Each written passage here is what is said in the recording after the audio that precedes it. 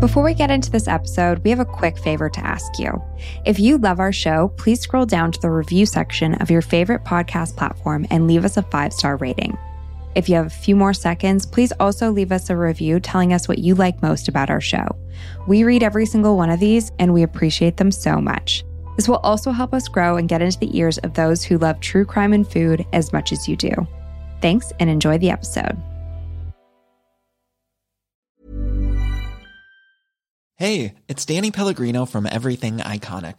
Ready to upgrade your style game without blowing your budget? Check out Quince. They've got all the good stuff, shirts and polos, activewear, and fine leather goods, all at 50 to 80% less than other high-end brands. And the best part? They're all about safe, ethical, and responsible manufacturing.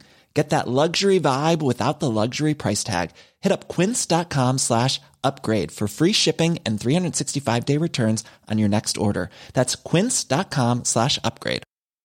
Burrow's furniture is built for the way you live. From ensuring easy assembly and disassembly to honoring highly requested new colors for their award-winning seating, they always have their customers in mind. Their modular seating is made out of durable materials to last and grow with you. And with Burrow, you always get fast, free shipping. Get up to 60% off during Burrow's Memorial Day sale at burrow.com/ACAST. That's burrow.com/ACAST. burrow.com/ACAST. This is Paige, the co-host of Giggly Squad, and I want to tell you about a company that I've been loving, Olive & June. Olive & June gives you everything that you need for a salon-quality manicure in one box. And if you break it down, it really comes out to $2 a manicure, which is absolutely insane. It's also so easy to get salon-worthy nails at home with Olive & June. The difference between how your nails used to look when you did them yourself and now with the Mani system is a complete game changer. The best thing about Olive & June, too, is it's a quick dry. Dries in about 1 minute, lasts for 5 days, and full coverage in up to 1 to 2 coats. Visit oliveandjune.com/perfectmani20 for 20% off your first system. That's oliveandjune.com/perfectmani20 for 20% off your first system.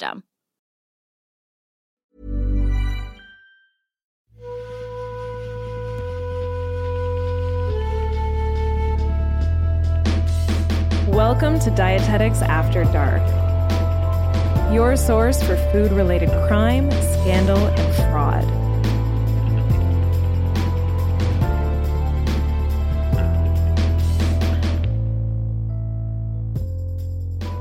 Hi, Becca. Hi, Sarah.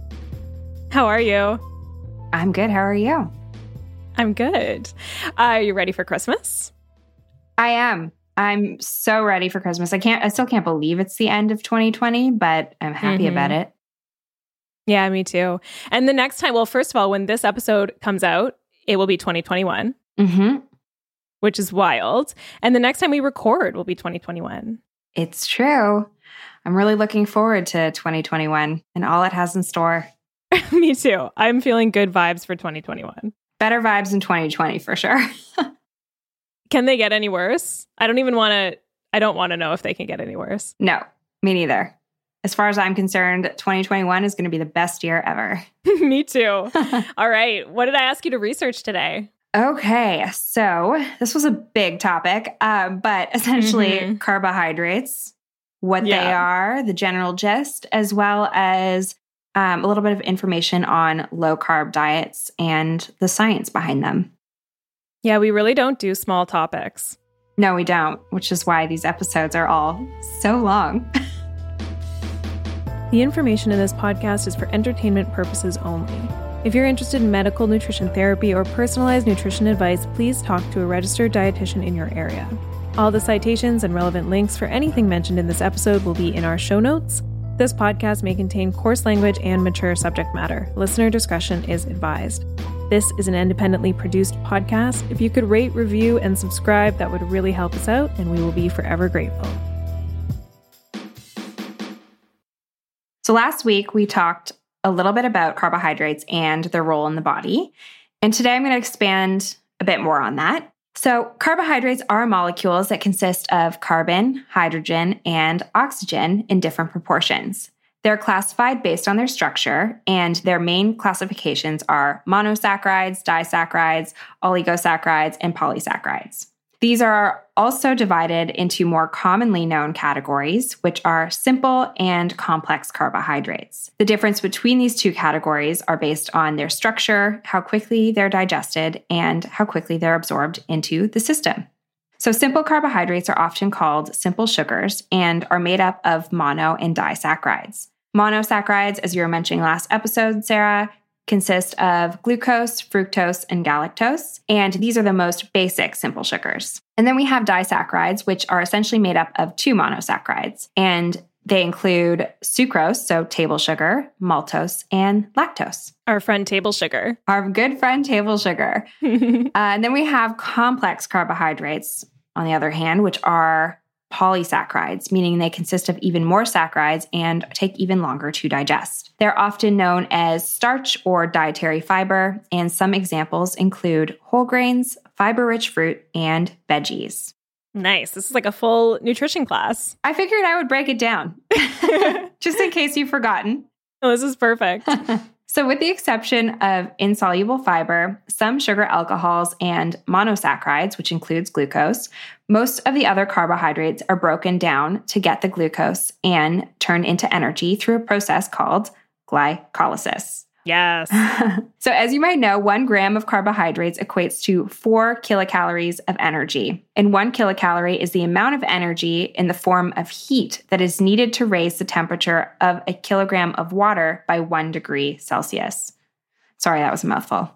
It's just such an interesting way to think about calories, because I think when people think about them in food and they don't really understand what a calorie is, calories can sound kind of mystifying and, people count them. What do they really mean? But it's interesting to break it down to that fundamental definition. Absolutely. The amount of heat required to raise 1 gram of water by 1 degree Celsius, right? Kilogram of water. Kilogram. Yeah. Dang it. So close. Oh, yeah, because it's kilocalorie. I'll give you a C+ for that. Okay, I'll take it. One of my favorite facts about carbohydrates is that they actually start to break down in your mouth. Oh, yeah. So there's an enzyme amylase. Amylase, and it's excreted by your salivary glands, and it starts to break up the starch as soon as you put that carb or that food in your mouth. Okay, so I'm just going to take a little pivot here because you've also likely heard about refined carbohydrates, which are simply carbs that have been stripped of one or more of their components and are no longer considered whole. So whole grain consists of the bran, germ, and endosperm of the plant. So refined grain is stripped of one or more of these things. With that, they're often stripped of their fiber and some of their nutrients as well. The starch, however, is still left behind, which gets absorbed much more quickly in the body without the slowing digestive effects of fiber. Refined carbohydrates can sometimes be referred to as processed carbohydrates. However, it is good to keep in mind that almost all of the foods that we eat are processed to some degree. So whether it be through cooking, baking, freezing, and even cutting is technically considered a processing method. The term processed has received a bad rep, which in reality, people are usually referring to ultra-processed foods when they refer to refined or processed products. Totally. Yeah, absolutely. Ultra-processed foods have undergone multiple processing methods to manipulate the food product. So for example, the process to make chips is as follows. Potatoes are picked, stored in temperature-controlled environments, washed, peeled, sliced, washed again, fried, salted, or flavored, and then packaged. So unless you are eating fruit and vegetables directly from their source, so from the ground, your carbohydrates and food for that matter have been processed at some capacity. Interesting. I've heard ultra-processed foods be described as processes that you just can't replicate at home. Yeah, no, that's a good definition. Kind of a simple way to think of it. Yeah, I like that. For sure. And I think you could still technically make chips at home. It's just that the methods would take a lot more equipment and stuff like that. Totally. And I just don't know if I could make a perfect Miss Vicky's chip at home. Oh, definitely not. That would be the end of me. Yeah. Even with the perfect mandolin and the right amount of salt and a deep fryer, I just don't know if I could replicate the exact. Yeah, no, I agree with you there. I wish I could. Chips are amazing. Chips are amazing. Anyways, carbohydrates are fundamental to human life. as I'm sure you know, Sarah, we wouldn't be able to live without carbs. And if you cut carbs from your diet, your body may experience what's called hypoglycemia, which is low blood sugar. So mild symptoms of hypoglycemia include the shakes, hunger, headaches, confusion, and dizziness, and more severe symptoms include seizures or even unconsciousness. But despite how important carbohydrates are, diet culture has been demonizing them for centuries. So one of the first instances of implementing a low-carb diet was in the 1700s when a Scottish military surgeon placed individuals with what is now known as type 2 diabetes on a meat diet, only to find that it helped improve their condition. A low-carb diet was a common treatment for diabetes in the 1800s. But make note, with type 2 diabetes, you want to manage your blood sugar levels rather than eliminate carbohydrates entirely. So today, the nutrition therapy for diabetes is a little bit more complex than simply cutting carbs, but it's way more effective. Another historical instance of low-carb diet was famously uncovered in 1862 when William Banting, a notable English undertaker, was so overweight he couldn't tie his own shoes and went to his doctor, Dr. William Harvey, because he was having trouble hearing. The doctor said, "Your problem isn't deafness, your fat is pressing on your inner ear." And so Dr. Harvey put him on a low-carb diet that included no beer, no sugar in your tea or coffee, daily meat, no potatoes, and the fruit of any pudding so long as he didn't touch the pastry. And at dinner, he was allowed to have 2 to 3 glasses of quality sherry, claret, or Madeira, and a nightcap, if required, of whiskey, gin, or brandy, which sounds like an okay diet. Yeah, sounds like quite the diet.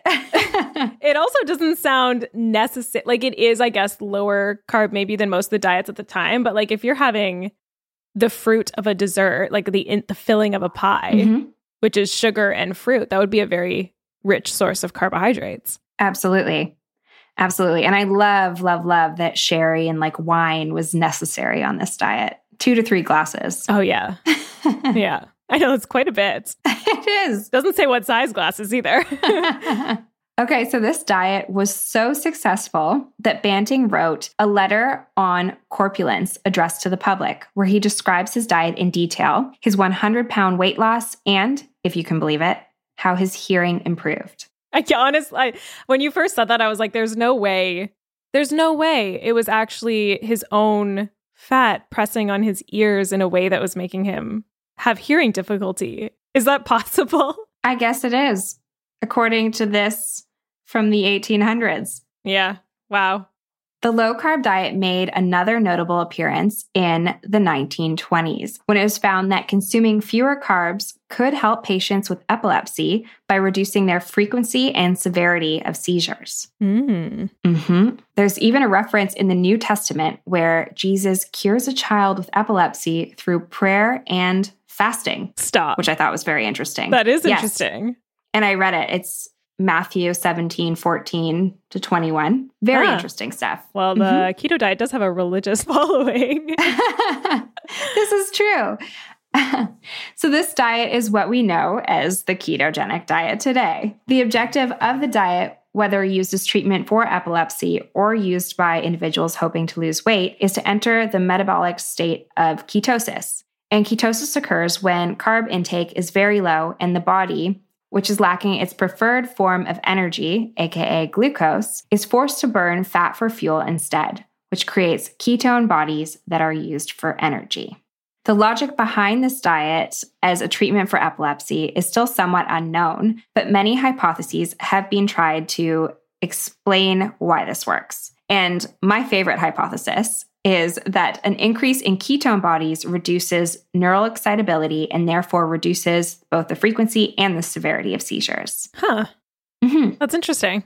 Yeah, so that's one of the many. I think there was like a bunch of hypotheses that I was going over, but that one kind of made the most sense to me, where those ketone bodies just kind of reduce the excitability in the brain. Interesting. Okay, that's cool.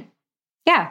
So this diet is still used as treatment for epilepsy to this day. However, it is usually only used with children when medication is not effective. And this is mainly because it's difficult for children to stick to a low-carb diet. Okay, so why might this type of diet be effective for weight loss? Other than the fact that it forces the body to burn fat as fuel, studies show that those on a low-carb diet are typically ingesting the same amount of calories as calorie-restricted diets, and that the dietary protein helps the dieter feel satisfied and full. Also, protein has a greater thermogenic effect than carbohydrates simply because high-protein foods are less efficient, so they're harder to break down than carbohydrates. While there's very little consistency on what defines a low-carb or ketogenic diet, it typically includes limiting carbohydrates to 5 to 15% of all energy consumed versus the recommended 45 to 65% by the dietary guidelines for Americans. And it's similar for Canadians as well. Having less than 50 grams of carbs per day will cause glycogen depletion, and glycogen is the stored form of glucose, and ketone production from the breakdown of fat. A big part of rapid weight loss that occurs at the beginning of carbohydrate restriction is attributable to the loss of glycogen and water, since every gram of stored glycogen has approximately 3 to 4 grams of water associated to it. So the ketogenic dieter will want to be careful though, because if the fat content in your body is not high enough, your body may begin metabolizing proteins. And what does protein make up? Our muscles. Muscles, bones, skin, nails. So you definitely want to make sure that you have enough protein. Yeah. And there are some studies that suggest that the ketogenic diet may affect skeletal muscle hypertrophy. Other research has expressed concerns regarding kidney function when it comes to a low-carb, high-protein diet.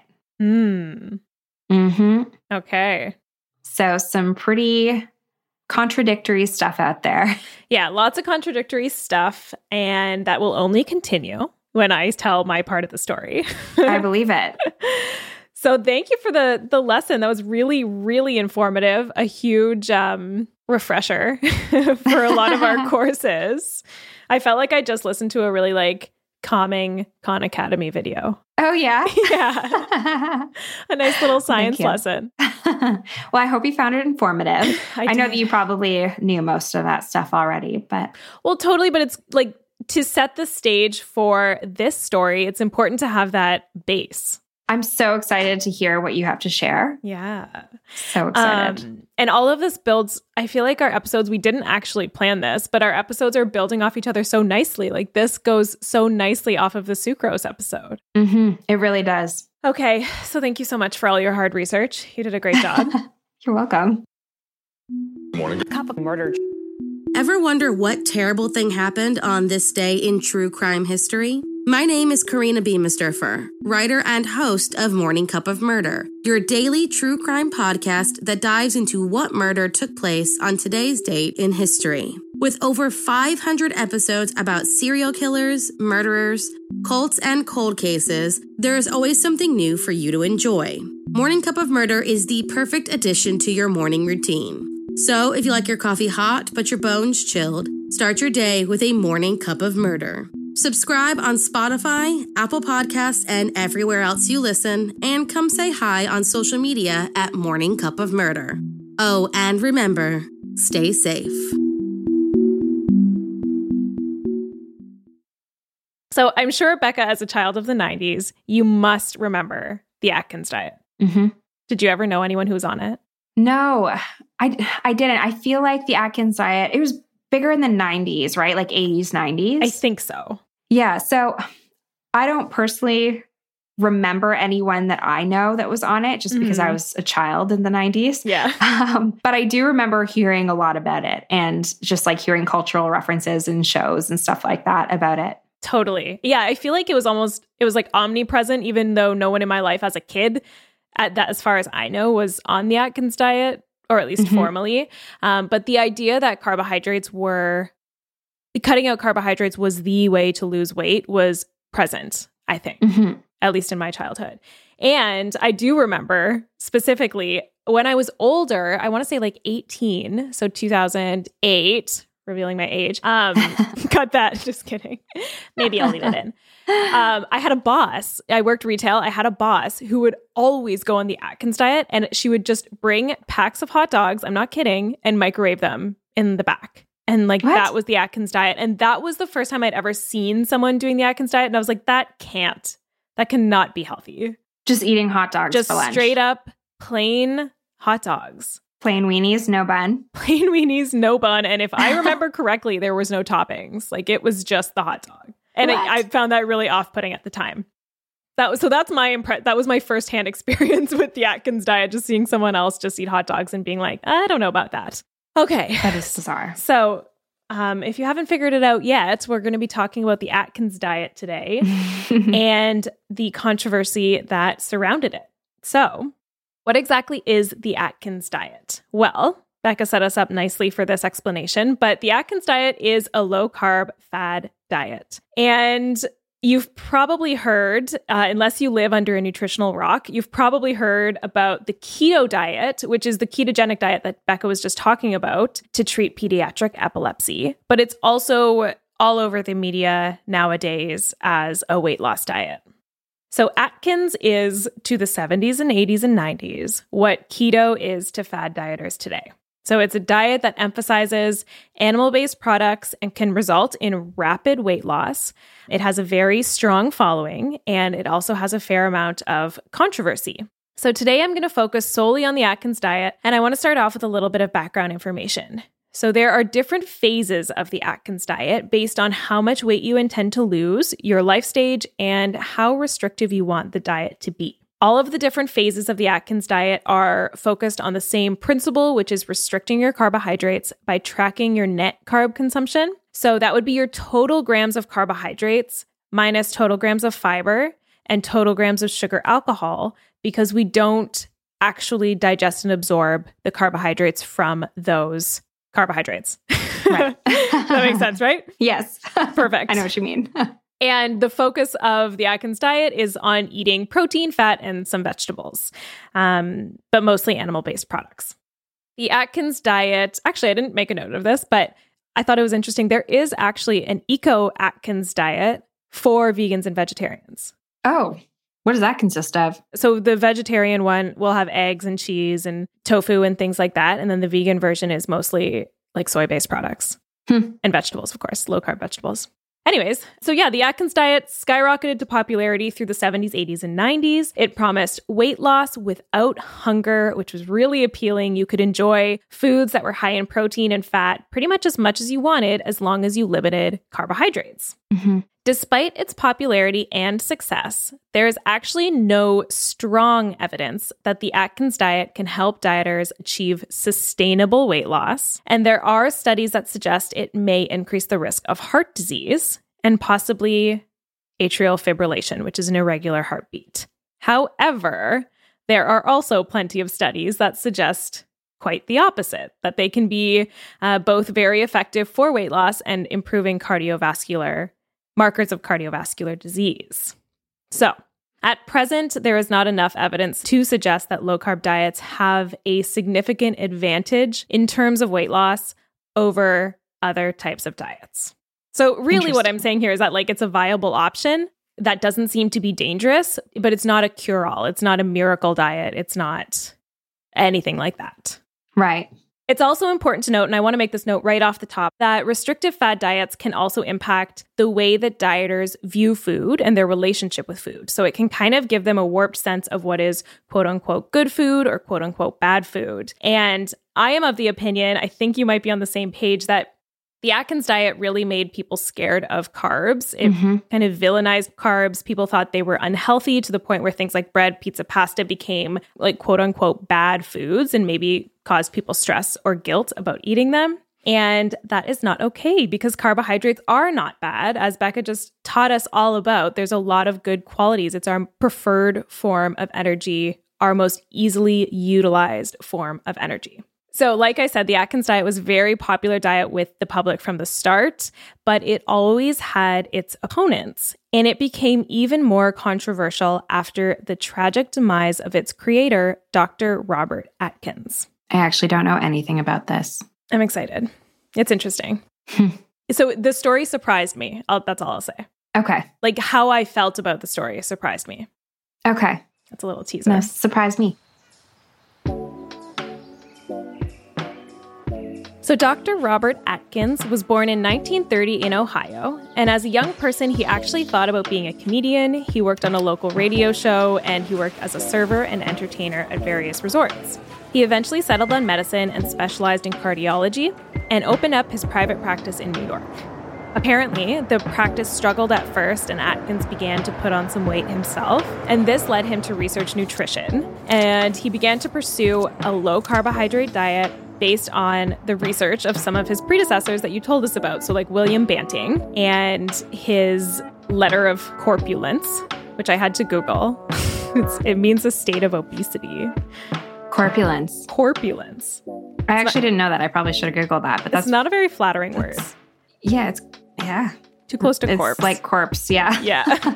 So decades after the letter of corpulence, and even decades after the ketogenic diet was invented, we find ourselves just after World War II at an American chemical firm called DuPont, where there are concerns that the executives are gaining too much weight and becoming obese.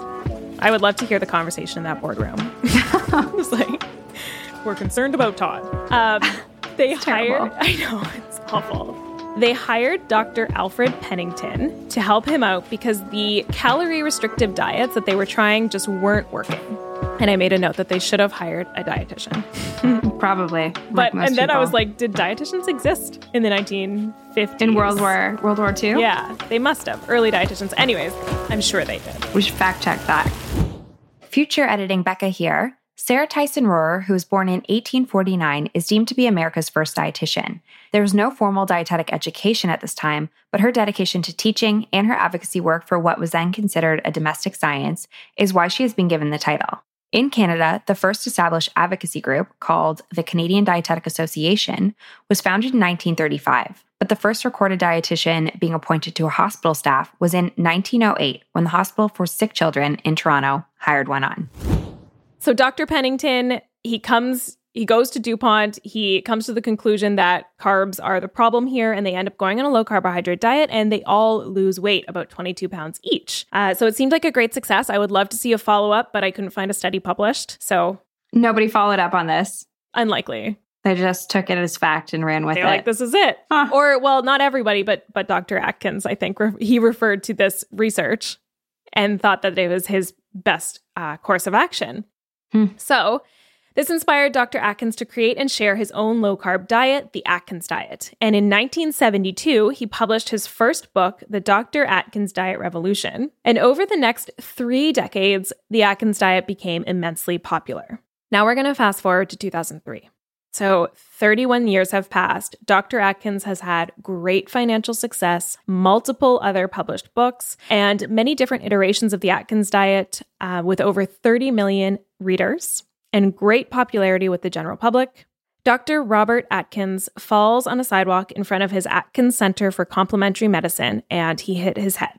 He was admitted to the hospital and remained in a coma for 9 days before passing away on April 17th, 2003. The cause of death was determined by the New York Medical Examiner to be, quote, blunt injury of the head with epidural hematoma, end quote. And from what I read, this is not an uncommon occurrence when there's a head trauma. So there's nothing super noteworthy about the epidural hematoma following the head trauma. It's so sad. I'm sorry, how old was he at this point? 73. 73. Yeah. So now Atkins had been a controversial figure throughout his life, and he did follow his own diet advice for his entire life since, the 1960s or whenever he decided to pursue this. So he was not a stranger to having his personal health scrutinized by critics. But what happened after his death could be characterized as a smear campaign. And many of his advocates, including other doctors and his beloved wife, Veronica Atkins, rushed to his defense.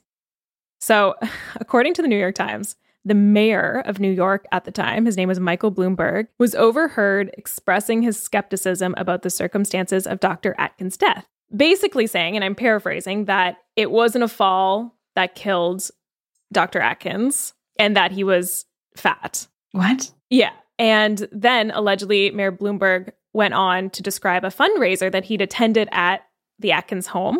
And he said that he found the food so inedible that he took one appetizer and had to spit it into his napkin. Why? Like, Why was he saying this? So apparently it was at a pasta dinner, like a fundraising pasta dinner where Bloomberg was talking. Oh. So it's like a carb-heavy dinner. But that part is hearsay. That part was not reported by the New York Times. Okay. Still, why speak ill of somebody who's recently passed away? Why? Yeah, I know. And that's my next question. So more information came to light nearly a year after Dr. Atkins passed away, when the Wall Street Journal published information from his personal medical report. Oh. The report had been sent to the Wall Street Journal by the Physicians Committee for Responsible Medicine. Let's pause here. Physicians Committee for Responsible Medicine. First thoughts, based on the name.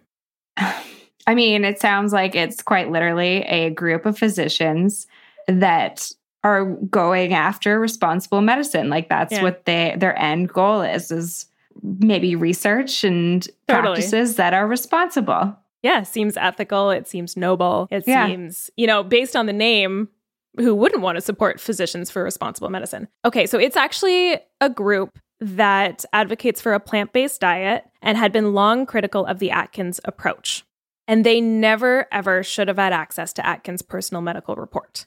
So, sorry, do you mention how they got access? Sorry if I'm interrupting you. It's okay.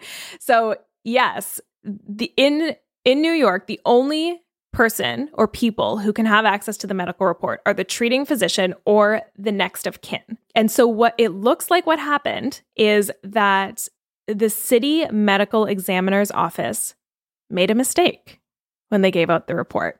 So the office received a request for Dr. Atkins' medical report. You can make a request, anyone can, I guess, from Dr. Richard Fleming, who's a doctor at the Fleming Heart and Health Institute. And one of the records staff mailed it out, responded to the request and gave it to him.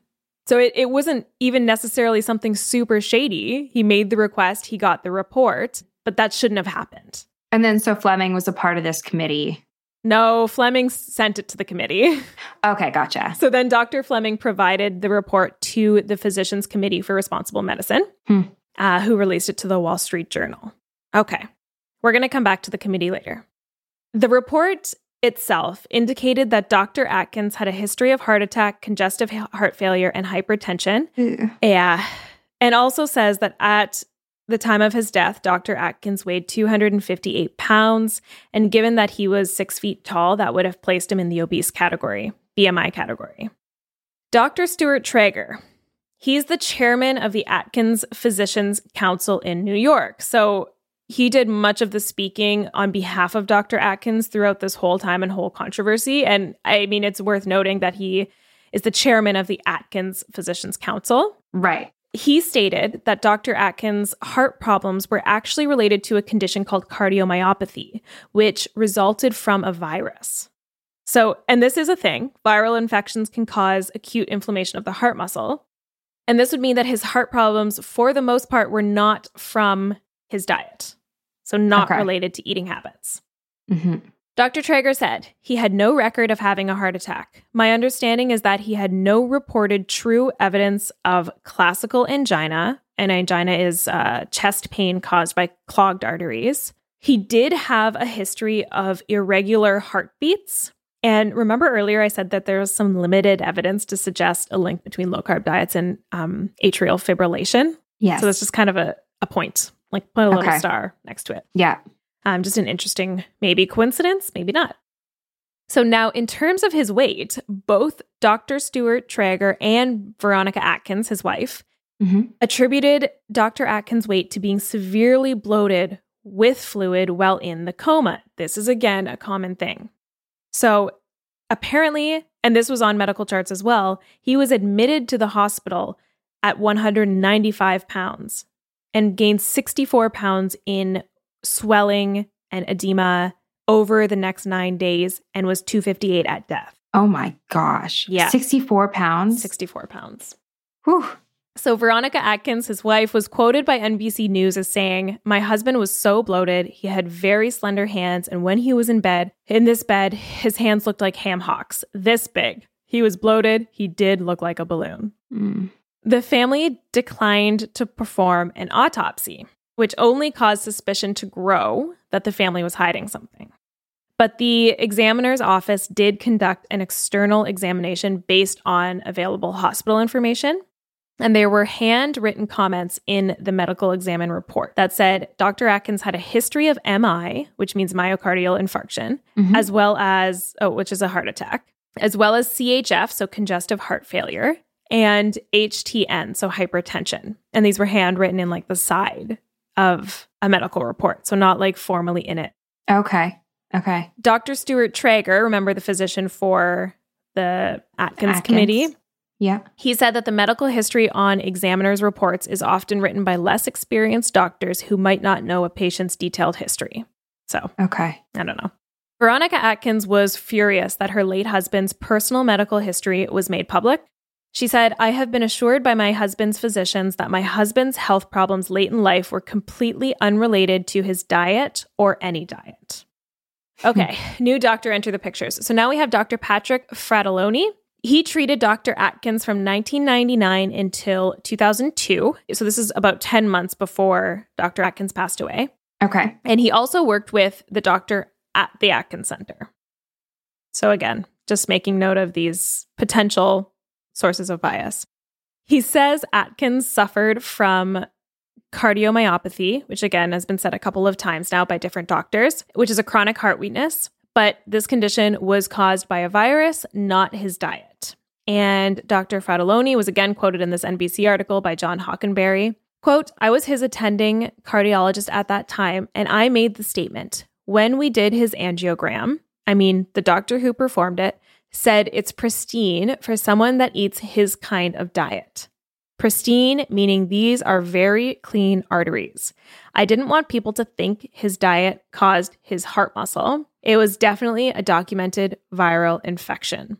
And then he finishes off by saying, "The man slipped on the ice and had a head injury, so he died. Don't blame his diet."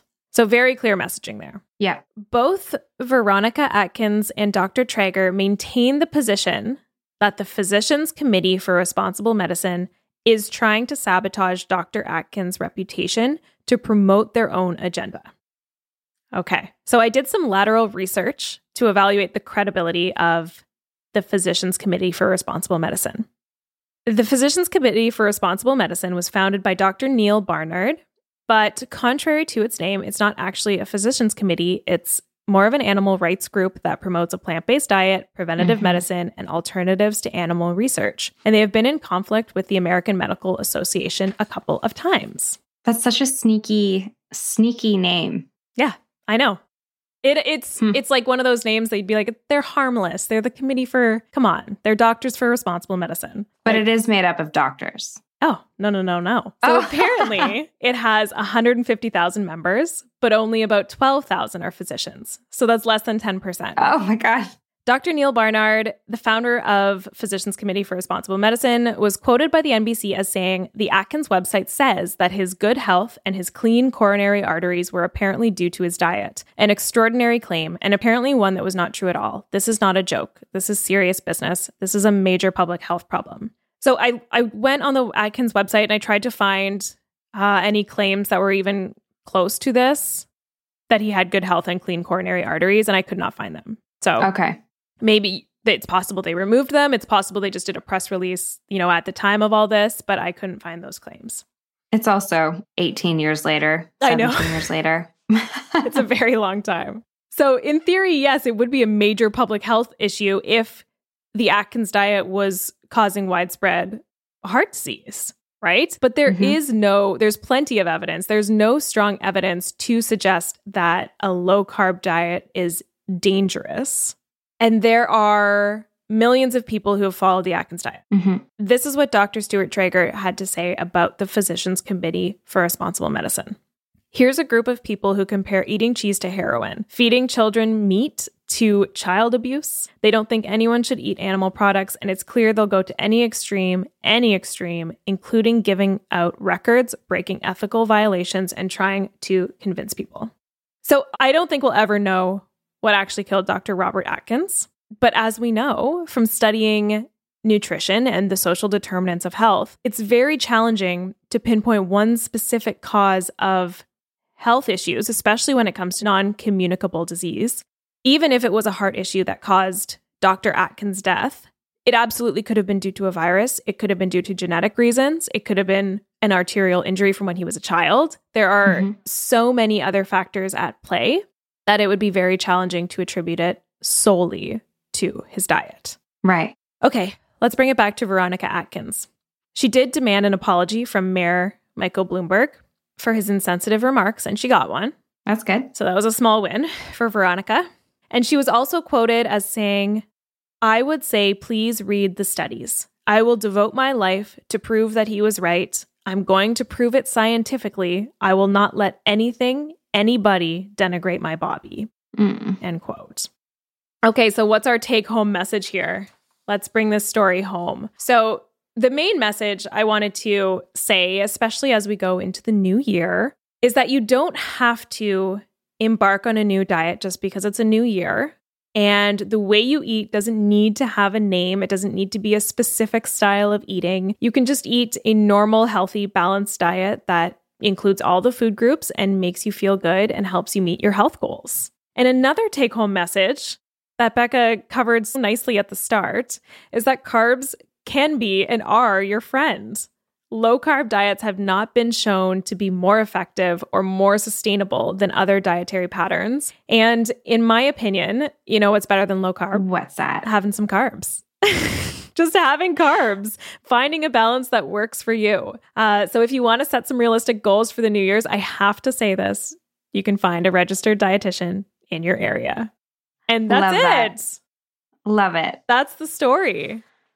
Oh, that was really great. You know what? It was definitely scandalous for sure, but it wasn't as scandalous as I thought it was going to be. Yeah. Because as you said, there's like a little bit of bias on all the different sides that are tackling this story. Yeah.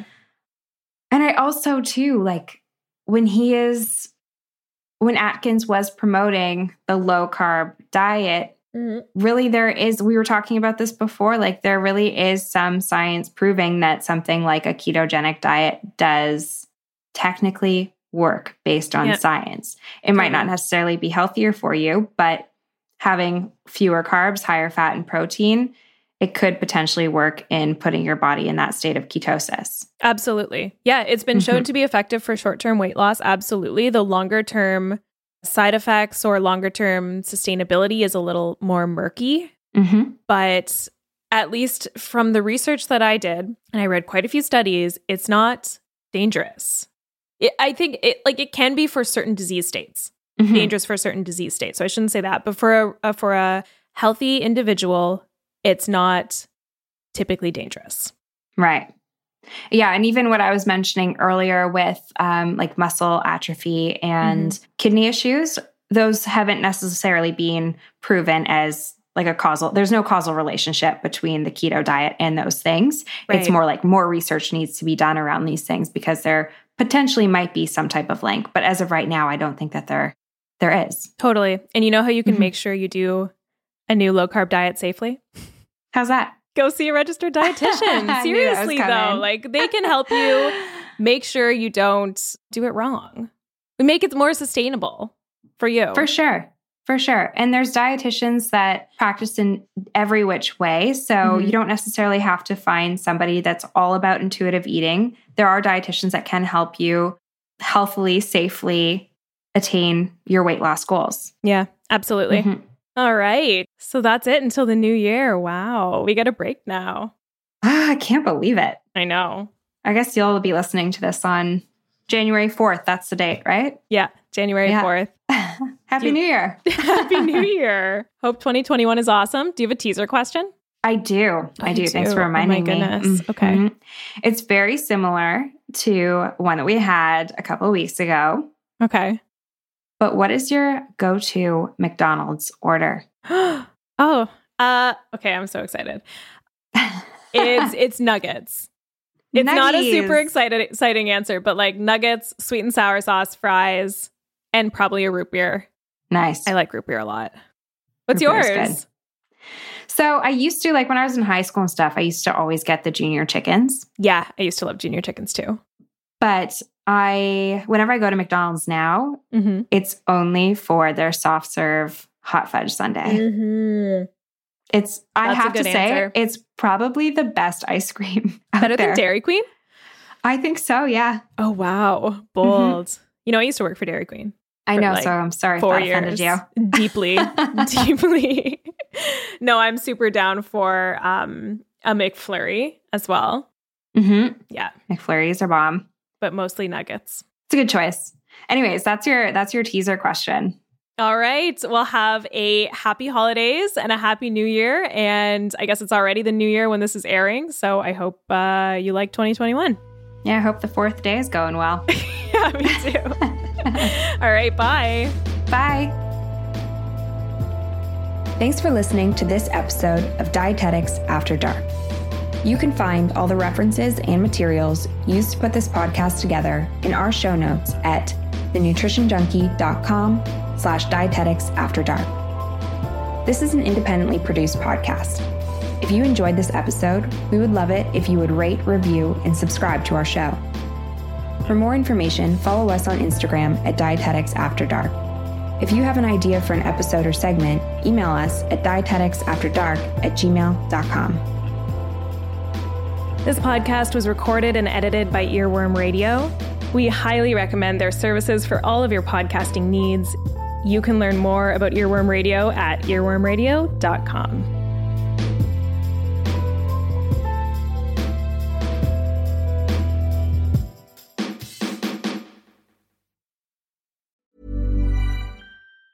Planning for your next trip? Elevate your travel style with Quince. Quince has all the jet-setting essentials you'll want for your next getaway, like European linen, premium luggage options, buttery soft Italian leather bags, and so much more. And it's all priced at 50 to 80% less than similar brands. Plus, Quince only works with factories that use safe and ethical manufacturing practices. Pack your bags with high-quality essentials you'll be wearing for vacations to come with Quince. Go to quince.com/trip for free shipping and 365-day returns. Hi, I'm Daniel, founder of Pretty Litter. Cats and cat owners deserve better than any old-fashioned litter. That's why I teamed up with scientists and veterinarians to create Pretty Litter. Its innovative crystal formula has superior odor control and weighs up to 80% less than clay litter. Pretty Litter even monitors health by changing colors to help detect early signs of potential illness. It's the world's smartest kitty litter. Go to prettylitter.com and use code ACAST for 20% off your first order and a free cat toy. Terms and conditions apply. See site for details. Imagine the softest sheets you've ever felt. Now imagine them getting even softer over time. That's what you'll feel with Boll & Branch's organic cotton sheets. In a recent customer survey, 96% replied that Boll & Branch sheets get softer with every wash. Start getting your best night's sleep in these sheets that get softer and softer for years to come. Try their sheets with a 30-night guarantee. Plus, get 15% off your first order at bollandbranch.com. Code BUTTERY. Exclusions apply. See site for details.